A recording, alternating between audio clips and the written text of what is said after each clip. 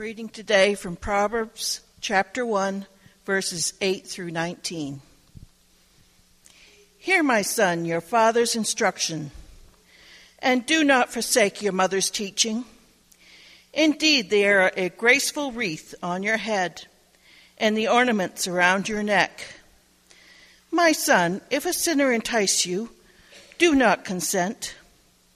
If they say, "Come with us, let us lie in wait for blood.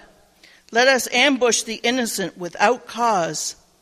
Let's swallow them alive like Sheol, and even whole as those who go down into the pit. We shall find all kinds of precious wealth. We shall fill our houses with spoil. Throw in your lot with us, and we shall have all one purse.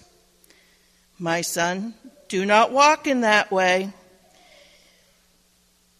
with them. Keep your feet from their path, for their feet run to evil, and they hasten to shed blood. Indeed, it is useless to spread the net in the eye of any bird, but they lie in wait for their own blood. They ambush their own lives.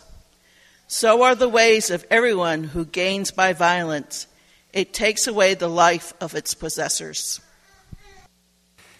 As we get settled and ready to hear from God's Word, the children may now be dismissed to go to preschool play and worship in children's church. And I do invite you to find Proverbs chapter 1 in your Bible so you can follow along. The scripture itself won't be projected as we go through the sermon. You'll need to look in your Bibles as we move forward in this passage. As we're still getting settled, I need to point out, I felt like the Lord kind of directed me to rearrange how I'm going through Proverbs a little bit. So you might have noticed this actually wasn't the topic I had intended last week to preach this week, but I felt like I was leaving some things behind, so I've gone back and just wanted to get a thorough treatment of Proverbs. So I trust the Lord's guidance on these things. And so today we're in Proverbs chapter 1, verses 8 through 19. And I usually like to, as I'm preparing my sermons, I like to get it boiled down all the way to what I call the sermon in a sentence. If I can get it down to where I know the big point in one sentence, I'll feel like I have something clear to give you. It's easy for a nerdy pastor to get so absorbed in study that he has a billion ideas and he loves them all so much. They're all his babies, and I just want to give you this avalanche of stuff. But I like to just give you one idea, and this passage has done it for me. Verse 10 is the sermon in a sentence for this whole passage. If you look in your Bibles, or actually this will be up here, it says, "My son, if sinners entice you, do not consent." My son, if sinners entice you, do not consent. I titled this sermon, Wisdom and Peer Pressure. I know when we think of peer pressure, if you're like me, we tend to think of something that high schoolers or middle schoolers have to deal with. Somebody asking you to do drugs because everybody's doing it. I'm using it as shorthand for any pressure that a Christian encounters to do something they know is wrong. Okay, so I'm calling it peer pressure, but we all know what I mean. It's not just the cool kids at school asking you to go get drunk instead of go to class. It's any pressure we encounter to do something that we know is wrong as Christians. And it comes in many forms, and it comes to us at all different ages. That verse, "My son, if sinners entice you," entice is the idea of luring you. If sinners entice you, do not consent. That idea of consent is to go along, to go with the flow of what people are pressuring you to do. So, in my mind, like I said, I've got all these big prayer concerns that are in my mind and on my heart, but I feel that this is the passage for today. It seems such a specific niche of concern, but I trust that there are people in here who are dealing with this right now that need to hear this word. So what I'd like to do before we begin to really study the passage is pray together once more. And I invite you to pray with me, and let's ask the Lord to speak to us and teach us today. Would you bow with me? Father, please reveal to us our hearts here. Please show us those areas in our lives in which we are pressured to do things that we know are wrong. Please prepare us for things that we may encounter, for people we may encounter who would lure us to do things we know we shouldn't do. And all the while, please let the good news of Jesus Christ act as an umbrella over this whole discussion, so that any of us who have been the tempters, who have coerced others to do things they shouldn't do, or who have gone along into sin and folly, would not feel condemned. Help us to hear your instruction and not to forsake your teaching. Let it be like a graceful garland for our heads and pendants for our necks. In Jesus' name, amen. So it's a fairly straightforward passage. It's wisdom that you have heard before, probably from your parents, which might be why he evokes your father's instruction and your mother's teaching in verse 8. So I'm going to present it in a pretty straightforward way in 3 steps. How to spot peer pressure, what to do with peer pressure, and why. Those are the 3 steps. And we'll start with how to spot peer pressure. All right, now, we should view these 3 things I'm going to give you here as red flags, okay? You should hear a voice in your head that says, alarm alert, alarm alert, alarm alert. That's something Elias used to run around the house saying, if anything. If he ever needed our attention for any reason, he would say, alarm alert, alarm alert, alarm alert. Lillian's hurt, or I need you to change the TV station, or I'm hungry, whatever it is. Alarm alert. I've alliterated. It's a very preachery thing to do, but I think we really need this to be memorable so we can keep it in our pocket and keep with us, because we don't know when we're going to encounter pressure to do something that we shouldn't do. And it can catch us off guard, and it can put you on the spot. And it'll be good to pack some of this wisdom in our minds in an easy to remember way. So I've put them with H's: hide, hurt, and have. And we'll go through them one by one. The first one, hide. This comes from verse 11, and the idea is, will going along with this require me to hide? Will going along with this proposal, this plan, this invitation, this pressure require me to lie or be secretive or pretend or keep secrets from people or alter the way I talk so that people don't fully understand the truth or any such thing? Look in your Bibles at verse 11. If they say, come with us, let us lie in wait for blood, let us ambush the innocent without reason. Lie in wait and ambush are similar phrases in the Hebrew, and it just has the idea of hiding. You know what an ambush is? It's you're lying in wait in hiding so that you can attack someone without them knowing it's coming. If you encounter some pressure to do something that is akin in any way to an ambush, that you need to put on some form of camouflage, some form of secrecy, it's a red flag. Now, it's not always bad peer pressure sin. It might be somebody's planning a surprise birthday party and they need you to keep the secret and pretend you're taking somebody to this restaurant and you're actually going over here. Obviously, that's okay. But anytime that you're pressured to keep a secret or to keep quiet or to hide, it's a huge red flag. So I'll give you a couple of examples. This can happen a lot in the business or professional world. I was in sales for quite a while. Anybody in sales or been in sales, like commission-based stuff? There can be a lot of pressure to manipulate and deceive your customers.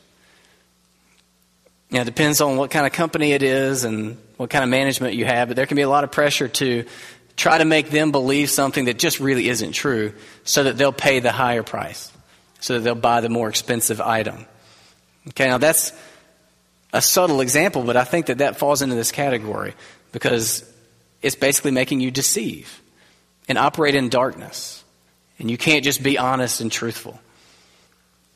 One example that came to my mind a lot while planning this sermon is with gossip.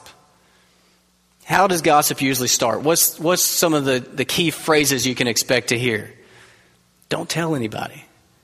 But I heard such and such and such and such. Don't let them know I'm the one that told you this, but such and such and such and such. As soon as you hear that invitation to don't say anything, you're invited into secrecy. Okay, you're invited to know something that you're going to have to pretend you don't know, which is a form of deception. That's one of the reasons gossip is so destructive and so foolish. Or like with children, this is one of the reasons I thought it might actually be good for the older kids to be in here.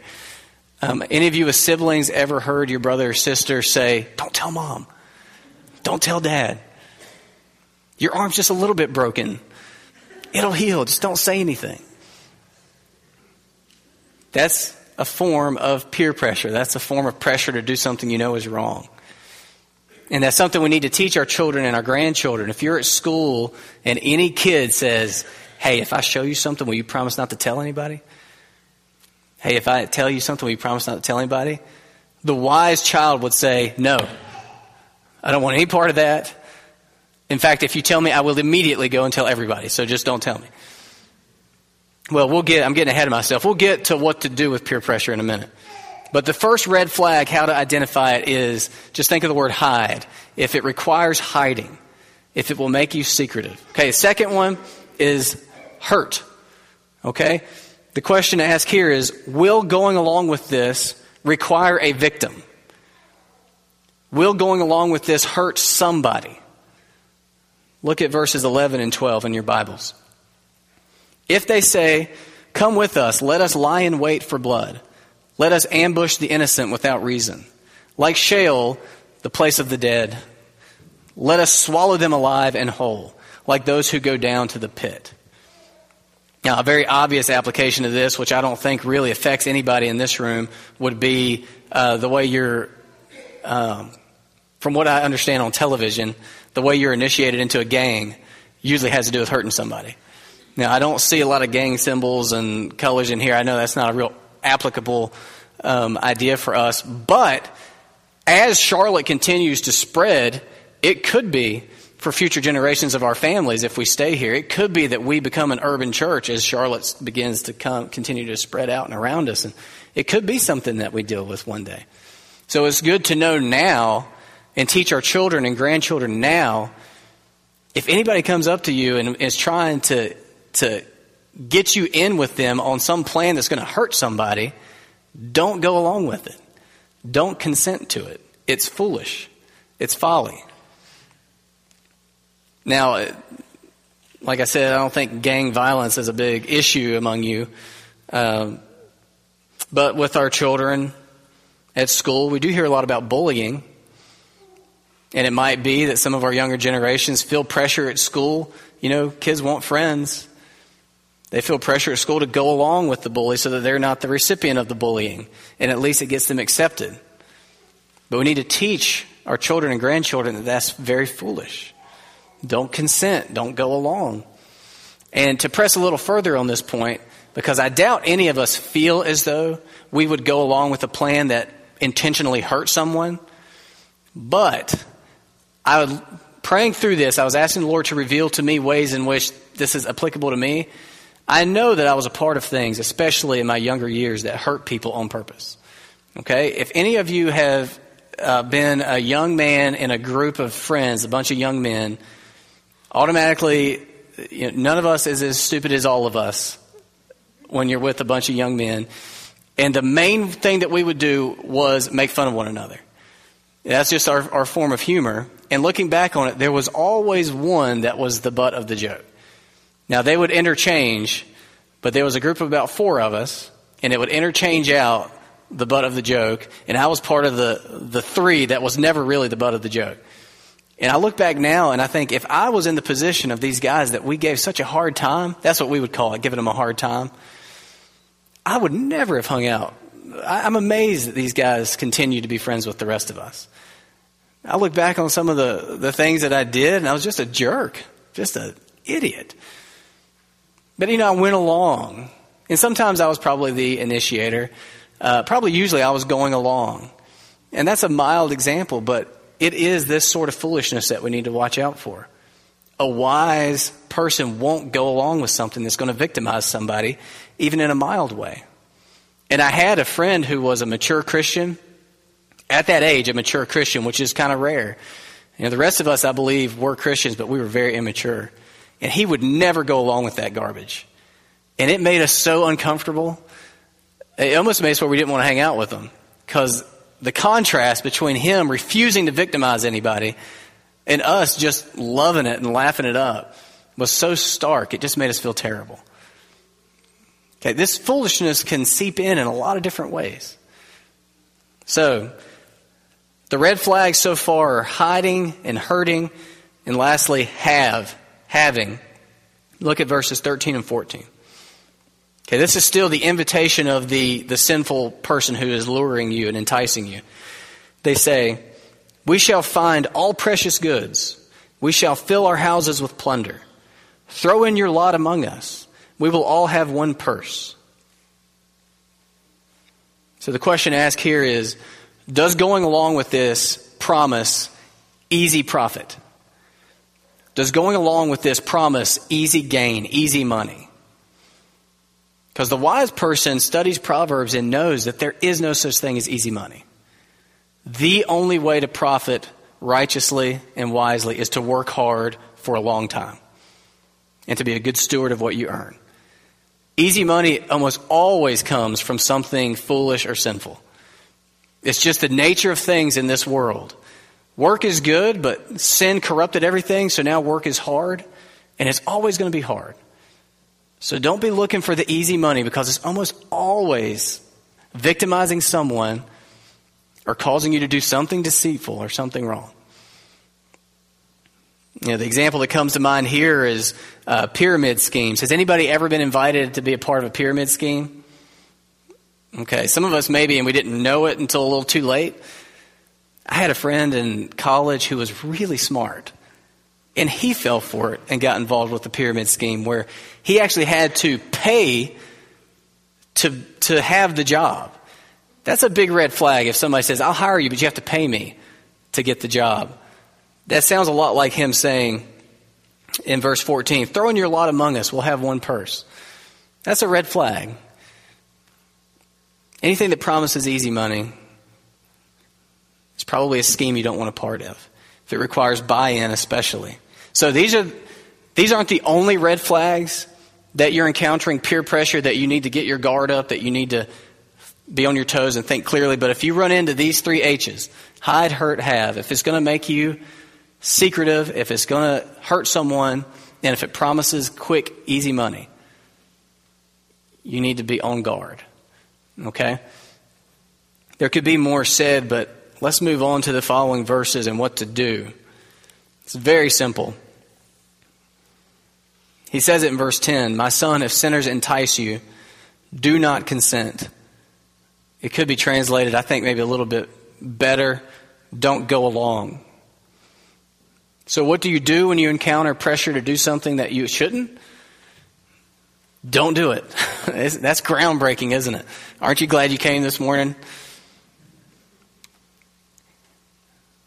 It's not rocket surgery, but it's wise. Don't go along. And that's very easy for us to say here in the comfort of our pews, but sometimes it can be very, very difficult. The very phrase translated consent or go along in verse 10 in your Bibles, it's the idea that it would be easiest to go along. You're in the current, in the flow. It would be easiest just to go along with everybody else. But the wise person climbs up out of the flow, up the bank, and says, "No, I'm not going along with this." Now in verse 15, we get a little bit more detailed idea of how to not go along, how to not consent. It says, "My son, do not walk in the way with them. Hold back your foot from their paths." It's sort of a two-step process to not go along with peer pressure. Avoid those people and avoid those paths. Avoid those people and avoid those paths. My son, do not walk in the way with them. Don't join them. Don't walk beside them. Don't associate with them. Don't befriend them. Don't partner up with them. Hold back your foot from their paths. So not just their presence, but even their paths. Don't go the way they go. Don't talk the way they talk. Don't go to the places they frequent. Don't operate in the ways they operate. Total avoidance. Now, as I studied this, the question came to my mind, why doesn't it say, confront them, stop them, be a whistleblower?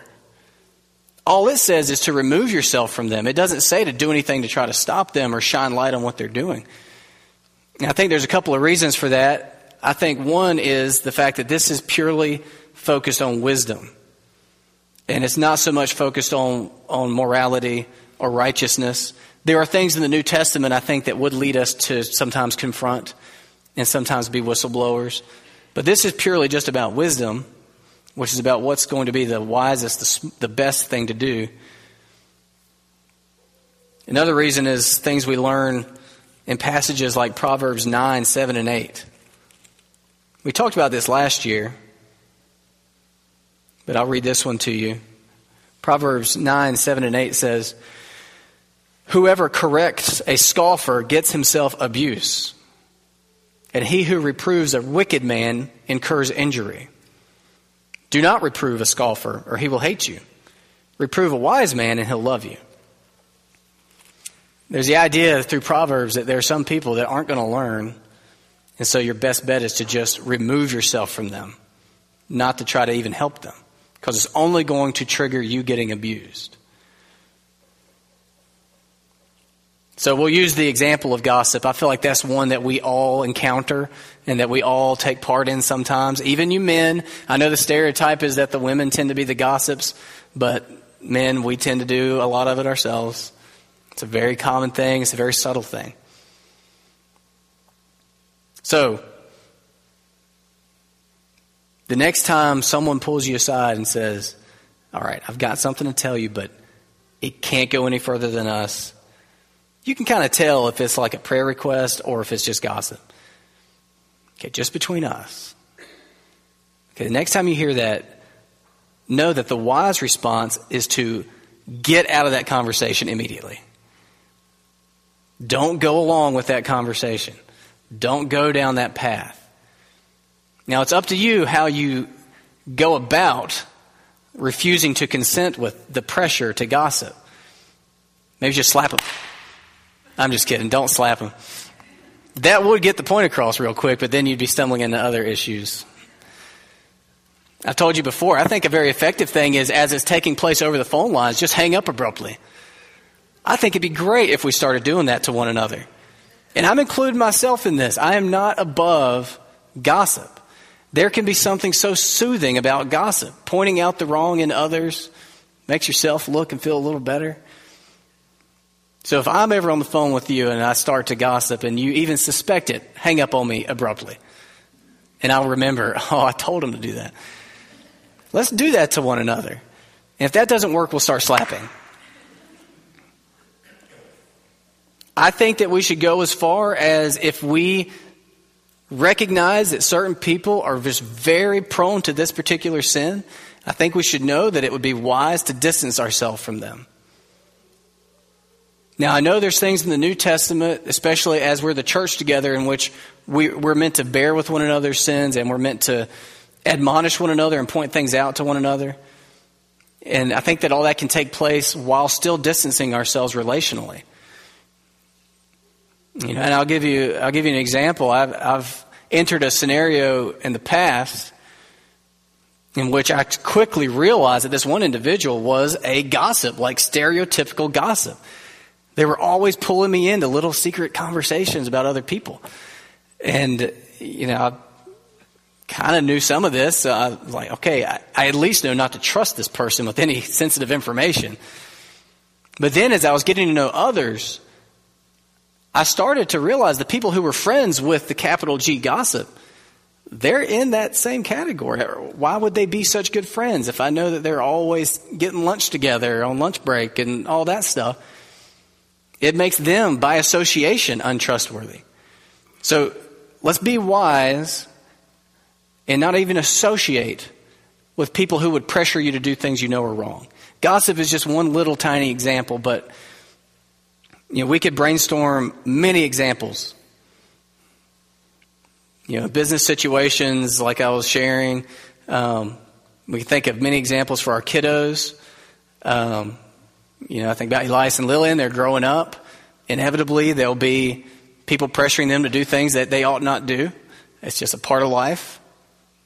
Kids are trying to figure things out, and kids want to be friends. They want to be accepted. I want my kids to know that as soon as you see somebody's pressuring you to do something you know is wrong, don't be a fool. Go play on the other side of the playground. If it's bad during class, ask the teacher if you could sit on the other side of the class. Don't go to that kid's birthday party. Don't be best friends with that kid. Okay? It's not cruel. It's wise. Okay, and I'll let the Holy Spirit bring about other examples that may be more applicable to you. I can't, I'm not a mind reader. I don't know what all situations you may have, but I know that this is applicable to all of us. So, what to do? You do not go along with this. You don't go along with the people or the paths. Now, I want to finish with why. Verses 16 through 19 are devoted to why it is so foolish to go along with sinful people who are enticing you to do sinful things. Let's read it. Why? Verse 16, for their feet run to evil, and they make haste to shed blood. For in vain is a net spread in the sight of any bird, but these men lie in wait for their own blood. They set an ambush for their own lives. Such are the ways of everyone who is greedy for unjust gain. It takes away the life of its possessors. The big reason why it is so foolish to go along with the pressure to do something you know is wrong, from the viewpoint of wisdom, is because it's self-destructive. Now, we also know that it's morally wrong, but remember, Proverbs isn't really concerned about morality. It's concerned about what's best for you. It's not going to be good for you, even just on a pragmatic level, to go along with people who are pressuring you to do something that you know is wrong. It will come back to bite you. Okay, we're not talking about karma here. We don't believe in that. We're talking about consequences. There are consequences to these things.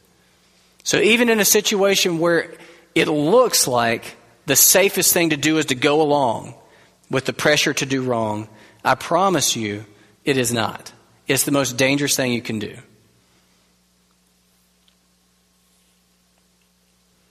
Crooked coworkers will be fired. How many of you have seen that? A crooked coworker seems to be successful for a while, but eventually it catches up. Crooked business owners will go bankrupt. The practices catch up. It might take a while. It might be their son's generation when they inherit the business. It catches up. There are consequences. Bullies in the schoolyard will end up getting beaten. They'll pick on somebody stronger who's not going to take it. And if you associate yourselves with them, you might also get to enjoy that beating. Mockers, like I was, will be humiliated. You will be exposed for the jerk that you are. I'm preemptively doing it right now. I know it, and I regret it. Gossips will be social outcasts. Associate with them, and you'll go right along with them. It catches up. Whatever it is. So don't go along with it. Even if it seems the safe bet at first, I promise in the long run, it will prove to have been the wrong choice. So my prayer throughout this was